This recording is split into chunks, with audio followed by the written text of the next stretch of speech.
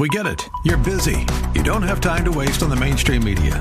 That's why Salem News Channel is here. We have hosts worth watching, actually discussing the topics that matter. Andrew Wilkow, Dinesh D'Souza, Brandon Tatum, and more. Open debate and free speech you won't find anywhere else. We're not like the other guys. We're Salem News Channel. Watch anytime on any screen for free 24/7 at snc.tv and on Local Now, Channel 525. From Reformed Heritage Church in San Jose, this is Abounding Grace with Pastor Gary Wagner. Join us. The Authority of Christ's Ministry is next.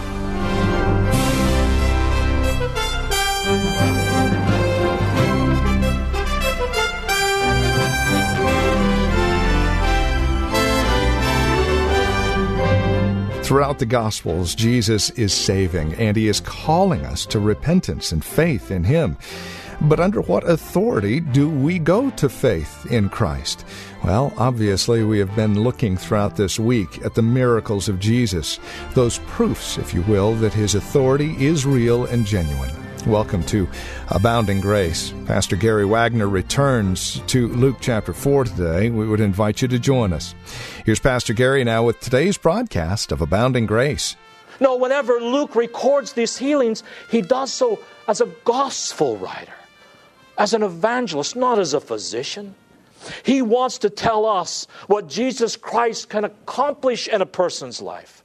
And his point and ultimate purpose is this. Every time someone was healed literally and symbolically, that pointed toward the transference of that person out of the sphere of death into the sphere of life. Every time Jesus healed anyone, it pointed to the fact that the Lord Jesus Christ came to move people out of spiritual death and to resurrect them into spiritual life. And you say, how can that be? Well, just about any illness can take you out of this life, right? Something is going to kill you, and just about anything can.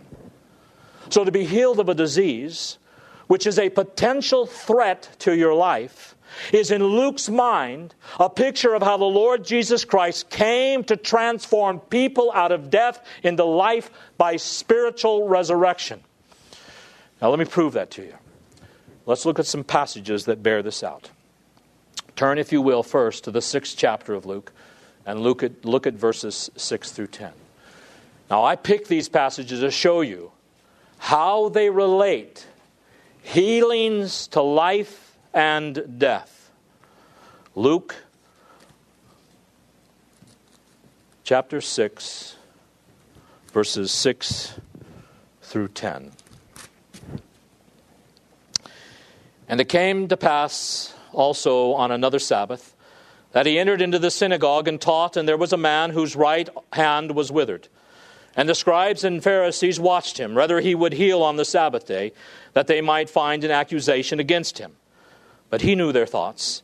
And he said to the man which had the withered hand, Rise up and stand forth in the midst. And he arose and stood forth. Then said Jesus unto them, I will ask you one thing.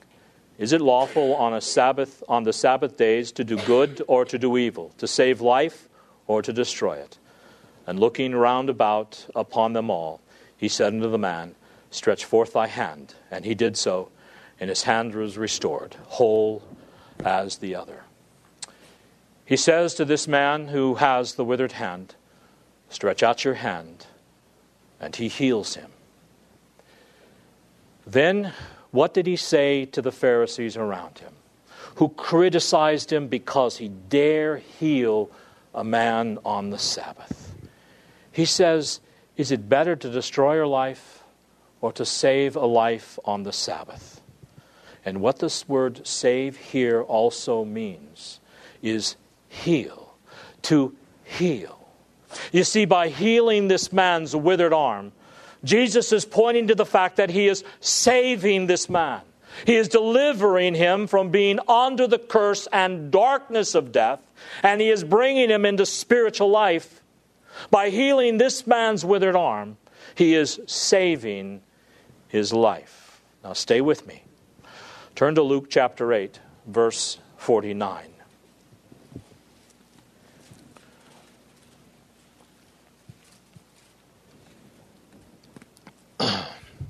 While he yet spoke, there cometh one from the ruler of the synagogue's house, saying to him, Thy daughter is dead. Trouble not the master. But when Jesus heard it, he answered him, saying, Fear not. Believe only, and she shall be made whole. She shall be saved. She shall be healed. So he raises this girl from the dead. And in raising her, he heals her, and he saves her, and gives her life instead of death. Now, chapter 9 of Luke, verse 24. This is a very well-known verse. Chapter 9, verse 24. For whosoever will save his life shall lose it. But whosoever will lose his life for my sake, the same shall save it. For what is a man's advantage if he gain the whole world and lose himself or be cast away?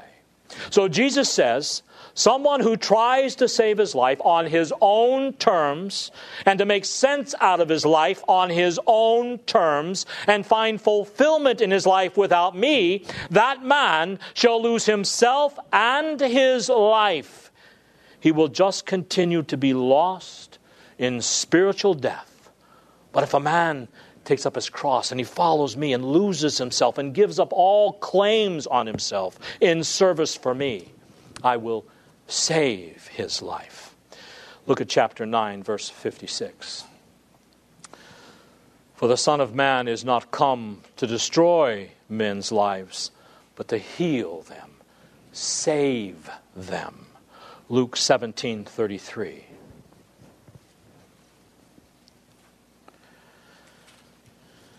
Here you see the same idea again. Whosoever shall seek to save his own life shall lose it. Whosoever lose his life in reality shall preserve it, shall save it. Luke 23:35.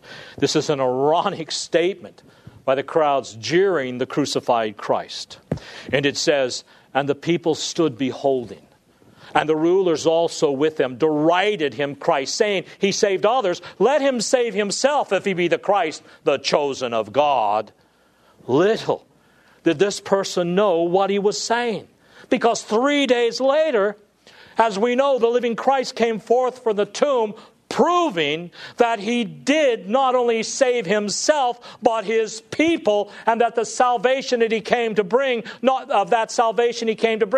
even death itself can interfere with. Because the reason the Lord Jesus Christ came to this earth, beloved, was to raise you from the dead, spiritual death, so that you wouldn't be dead forever. And it's not that if you are without Christ, that you will experience death. You're already dead spiritually. The Bible says that if you are without Christ, you are dead in your sins and trespasses, isolated from God.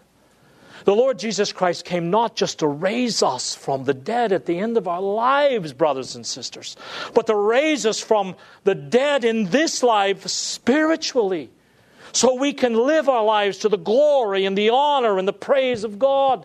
1 Corinthians 15 says, all who are in Adam die, and all who are in Christ shall be made alive. Not at the end of the world, but spiritually, here and now, by regeneration. Turn to John chapter 5. John goes into detail, describing how Christ actually raises people from the dead and then gives them newness of life. John 5:24.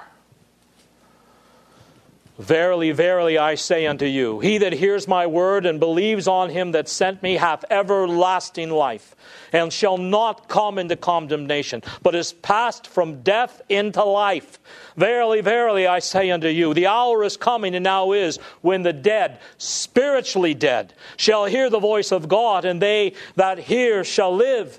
For as the Father has life in himself, so hath he given to the Son to have life in himself, and hath given him authority to execute judgment also, since he is the Son of Man. Marvel not at this, for the hour is coming. But you notice, he doesn't say now is. Because now he's talking about another resurrection. He says, if anyone who's dead hears my voice and believes in me, they will live. speaking of spiritual resurrection. But now he says in verse 28, do not marvel at this, for an hour is coming, it's not here yet, in which everyone who is in the tomb shall hear his voice, and shall come forth, those who did good deeds to a resurrection of life, and those who committed evil deeds to a resurrection of judgment. You see, John is clear and specific here that the Lord Jesus Christ, from the right hand of God, by His Spirit, right here and now, is raising His people from the dead. And when His people hear His voice in the depths of their heart, that voice, just like the voice that said, Lazarus, come forth, and Lazarus arose from the physically dead, that voice of Christ, through the teaching and the preaching and the reading and the studying of the Word of God, calls us as God's people, and we arise from our deadness and we follow Him. Jesus said, my sheep hear my voice and follow me. They don't start following me, He says, until they hear my voice. And He doesn't say, my goats and my sheep and the wolves shall hear my voice. No goat is going to hear His voice until that dreadful last day. No wolf is going to hear that beautiful voice until that dreadful last day. But all of God's sheep, all of God's chosen people, sometime in their life from conception on, the Lord Jesus Christ shall speak to their hearts. And that word will be so powerful that it will raise them from their spiritual deadness to a new life in Christ. It will heal them. It will begin the process of complete salvation of their person and their total world. But it all begins not with some decision that you or I make, not with some choice you make, not with some cry that you utter to God. The whole process of saving you begins with the voice of Christ speaking down into your deep, dark, dead soul and raising you from the dead. Turn now, if you will, to Hebrews chapter 2. And here you're going to see the writer of Hebrews even more explicitly telling us what Luke is trying to tell us through these miracles. That Jesus came not only to bring complete salvation to everything you are in this whole world, but more specifically, He came to raise you from the dead spiritually and transfer you from the tyranny of death to new life in Himself. Now that's how the book of Hebrews puts it, chapter 2. And we will begin in verse 1. Hebrews chapter 2, verse 1, and we'll read to verse 11, and then we'll skip to 14 and 15. Therefore, we ought to give the more earnest heed to the things which we have heard, lest at any time we should let them slip. For if the word spoken by angels was steadfast, that means from the Old Testament, and every transgression and disobedience received a just recompense or fair payment of reward, how shall we escape if we neglect so great a salvation, which at the first began to be spoken by the Lord and was confirmed to us by them that heard Him? God also bearing them witness, both with signs and wonders, and with divers miracles and gifts of the Holy Spirit, according to His own will. For unto the angels hath He not put in subjection the world to come whereof we speak. But one in a certain place testified, saying, What is man that thou art mindful of him? Or the son of man that thou visitest him? Thou madest him a little lower than the angels. Thou crownedest him with glory and honor, and didst set him over the works of thy hands. Thou hast put all things in subjection under His feet. For in that He put all in subjection under Him, He left nothing that is not put under Him. But now we see not yet all things put under Him, but we see Jesus, who was made a little lower than the angels for the suffering of death, crowned with glory and honor, that He, by the grace of God, should taste death for every man. For it became Him for whom are all things, and by whom are all things, in bringing many sons unto glory, to make the captain of their salvation perfect through sufferings. For both He that sanctified and they who are sanctified are all of one, which caused cause he is not ashamed to call them brethren. 14. For as much then as the children are partakers of the flesh and blood, he also himself likewise took part of the same, that through death he might destroy him that had the power of death, that is, the devil, and deliver them who through fear of death were all their lifetime subject to bondage. What a powerful passage. It says, if the people of God in the Old Testament did not get away with neglecting the salvation that God had given them, taking it for granted and for not being faithful, how much more now with this superabundant salvation will we suffer chastisement and punishment if we neglect so great a salvation? Well, then he says, this salvation has a goal. And the goal is that the leadership of this world will be in the hands of Christian men and women who shall exert Christian influence throughout the entire globe. Everything in this entire world shall be put under the feet of the faithful people of God. But the writer of Hebrews rightly says, we don't see that yet. God's people are not in places of leadership all over the world. And we do not see every aspect and every culture and civilization on the earth being brought into subjection to Jesus Christ. But dare we lose hope? We don't give up hope, beloved. Why? Because we do see Jesus. We do know that the Lord Jesus Christ has been raised from the dead. And we know that His humiliation, His suffering on our behalf, and His being crowned with power and glory on our behalf, guarantees that all the promises of God will be fulfilled. That He came down from heaven, and that He identified with us and took upon Himself the humanity of the children of Abraham, who He came to save, you and I. He became incarnate that He might remove any obstacle between us and the living God. He even destroyed the power of death itself. Every time I read verse 14, I stand in amazement. We would have probably written verse 14 like this. Not this church, but there are some who would. Since the children share in flesh and blood, He Himself likewise also partook of the same, that through the second coming at the end of the world, He might render powerless he who had the power of death, that is the devil. But it doesn't say the second coming at the end of the world. It says His own death 2,000 years ago on the cross defeated Satan.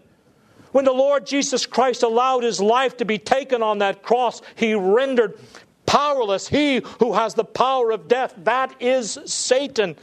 So even though Satan does have power, which he uses to terrorize those who have the same evil character he has, Satan is powerless over those for whom Christ died.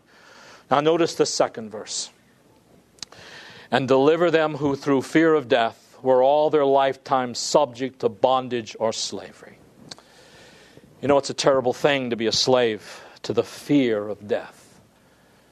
In fact, many people today are terrified by it. But beloved, the Lord Jesus Christ came to set you free from the fear of death. We don't have to lay awake at night worrying about it. We have been dying since the moment we were conceived. And we have only been one heartbeat away from death from the beginning. It's all part of the plan of God. But now, because of the Lord Jesus Christ defeating him who had the power of death, Satan, there is nothing to be afraid of if you are a believer in the Lord Jesus Christ. Death, listen, death simply advances your sanctification. And the moment you die, you are made perfect in holiness, absent from the body, present with the Lord. There is nothing to fear in death, because the Lord Jesus Christ came to free us from spiritual death, the curse of death, from physical death, from fear to the slavery of death, by rendering Satan powerless, from which he shall never, ever recover. So whenever Jesus healed people, the point was not just to make people feel better. It was that he came to deliver people from death. If there was no sin in the world, there would be no illness. There would be no injuries. There would be no high fevers, no depression, no demons, no death. But the Lord merely spoke, and he healed injuries. And he rebuked demons, and they left people's body. And he cursed sickness so powerfully, the person immediately got up and went his own way. And he rendered Satan and death powerless. The Lord Jesus Christ, our King, came to control and to cleanse and to bring comprehensive salvation simply through the powerful teaching and preaching of His Word by God-fearing people motivated by His sovereign will. Christ's omnipotent Word, backed by His sovereign will, is what cleanses and purifies. Christ speaks, and a man is healed. Christ speaks, and a man is saved. Why? Because Christ's Word is the omnipotent expression of His sovereign will. As the Son of God, He does whatever He pleases. And as God, at the very beginning of time, He spoke, and the whole universe came into existence. The living Christ, the Son of God, simply speaks His omnipotent word, and His sovereign will is executed, and nothing can stop that will from reaching its intended purpose. He simply willed for you to be saved, to be healed from your sin, to be transformed from spiritual death to spiritual life, and He spoke His omnipotent word into your heart, and you were made a new person. Whatever He wills happens. Whatever He speaks happens. That is how powerful His Word is. The Word of God is the omnipotent expression of the sovereign will of Jesus Christ, who does whatever He pleases. Now, in closing, there are 2 points today I want you not to lose sight of. Number one, the salvation that Jesus Christ came to bring was a total healing of the total person in His total world. That is what God has given to each of you, if you are one of His. And it is this salvation that enables you to overcome evil in the world and gives you hope for the future. God wills to bring all things into submission to Himself through the proclamation of His powerful Word. Everything into submission to you. You should have great hope, beloved. Second, because of this great salvation, you should be the most grateful people in the world, and the most joyful, and the most motivated to deliberately, self-consciously, and fervently strive to use your life to bring glory to God in everything that you do, applying God's Word to every area of your life, whether it be your marriage, education, politics, finances, civil government, or personal relationships. But you must study this Word to equip yourselves for the task. For without the knowledge of God, you shall fail. But with it you shall overcome the gates of hell, and they shall not prevail against you, because the Lord Jesus Christ shall release His saving power as you proclaim His sovereign, omnipotent word to this dying world. And then, beloved, you can be assured it will be saved. It will be healed. Well, that's all the time we have. This has been Abounding Grace with Pastor Gary Wagner, the ministry of Reformed Heritage Church in San Jose. It is our goal and desire that you would abound in grace through the preaching and teaching of God's Word. And that is why we come to you on a daily basis. Now, as we close out our time together, we also realize that some of these messages that are presented here on Abounding Grace are well worth reviewing again at your convenience. Maybe you joined us a bit late. Well, we have copies on CD. They're just $5. Mention today's date as you call or write to us. Here's how to get in touch with us. The phone number is 408-866-5607. That's 408-866-5607. You're welcome to also visit our website, learn a bit more about us. We're at reformedheritage.org. Again, reformedheritage.org. And then, of course, if you would love to partner with us, if you're feeling led of the Lord to become a financial partner with us as we continue this ministry here on this station, please write to us at PMB number 402. And the address is 1484 Pollard Road, Los Gatos, California. The zip code is 95032. Or, again, simply call us, 408-866-5607. That's 408-866-5607.